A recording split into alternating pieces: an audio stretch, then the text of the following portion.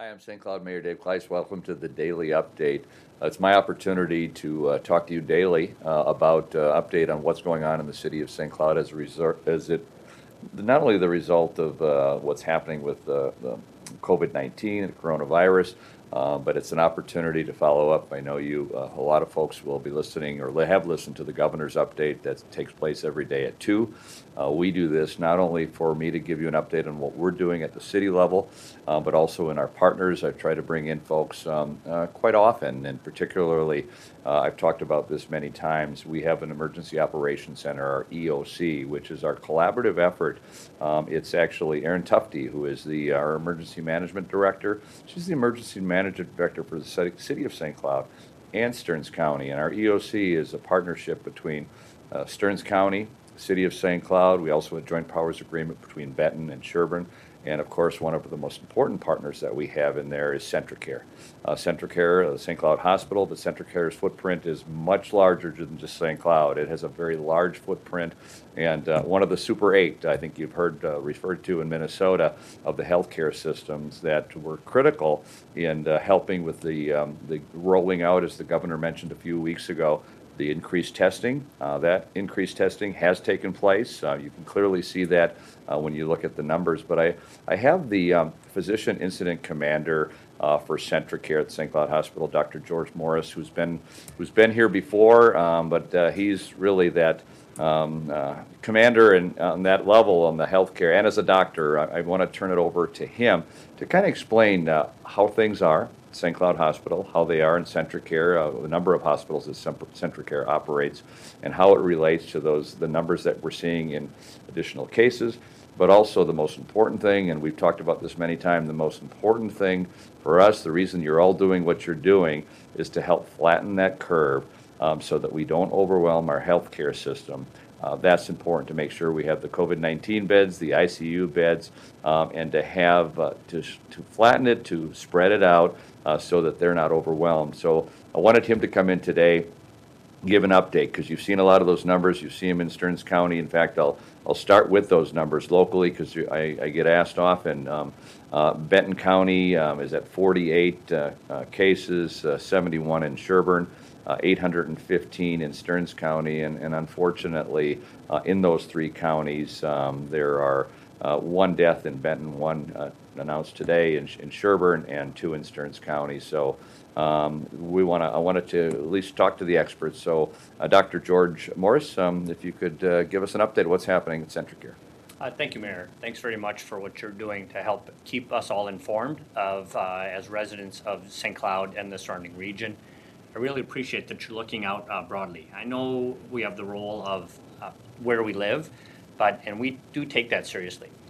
We are seeing the increased numbers, and I understand what this means, and we understand what this means to our community. We saw a small uptick a couple weeks ago, and based on that, we really started to ramp up our testing. And as you mentioned, the Super 8, the large 8 health systems across the state, we work closely with MDH and the governor's office and some of our real high-level labs, such as Mayo and the University of Minnesota. And based on the governor's advice and his vision of 20,000 tests a day, the moonshot, we really also ramped up our testing based on this small outbreak that we were seeing. With that in mind, we also looked at what was happening in other parts of the country and other parts of the state, including Nobles County, and how they had a meat packing plant. So we were able to identify, what these small outbreaks then led to in broader communities in our region. With that, we increased our testing. We had to work with the state to get that testing available, but we greatly expanded our capacity, where I believe we're doing at least 4 to 5 times as many tests as we were doing before.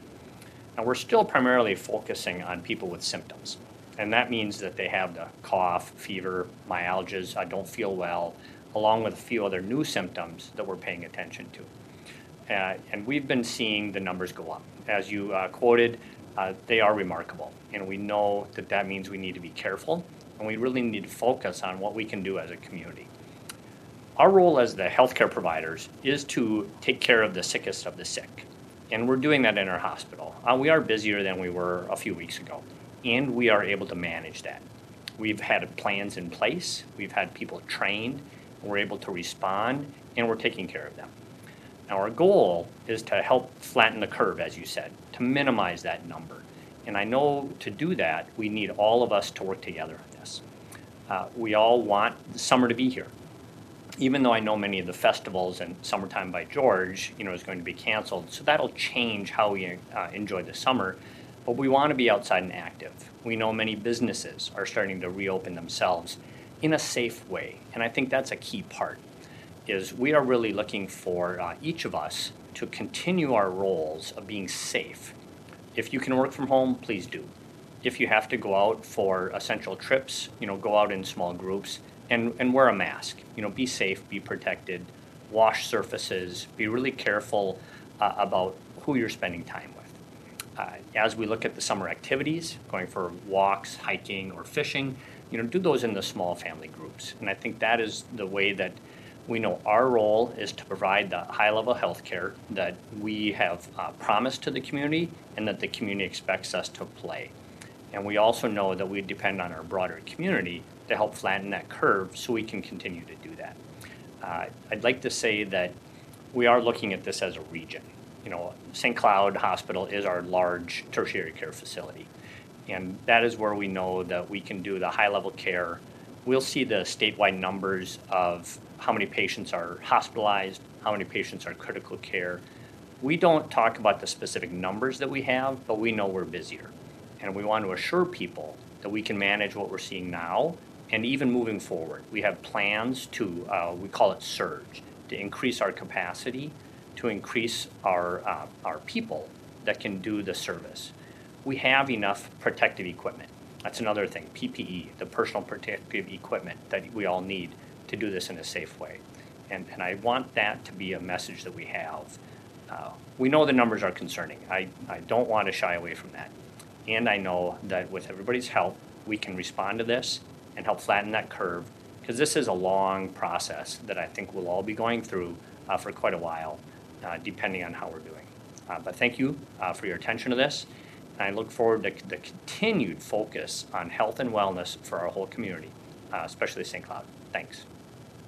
Thank you, Dr. Morris. I appreciate you taking some time, and I appreciate what you're doing, and I appreciate what all of your team is doing. It's so important. In fact, I know today, and unfortunately was in, I think, a one of those Zoom meetings that we're in today, but missed the flyover. I think the flyover was to take place, if it hasn't already, with the Minnesota National Guard in a number of communities in honor of the first responders, especially our healthcare folks, to have a flyover over St. Cloud today. We've continued to light our water tower and our Lincoln Plaza in blue.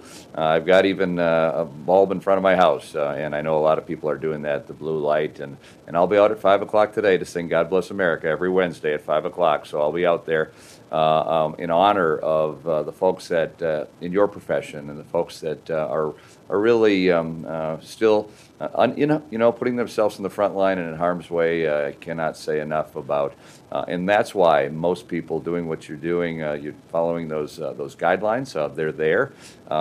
These are, and that's also why it's important to have Dr. Morris on today.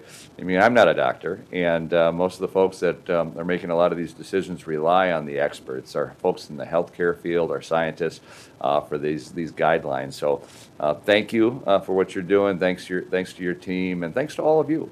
The aspect of individual responsibility is so important. All of us can help flatten that curve. All of us can keep our families and our communities and our neighborhoods safe by doing what we can. The guidelines, you've seen those guidelines. I've mentioned this many times on our website. You can go to the city's website.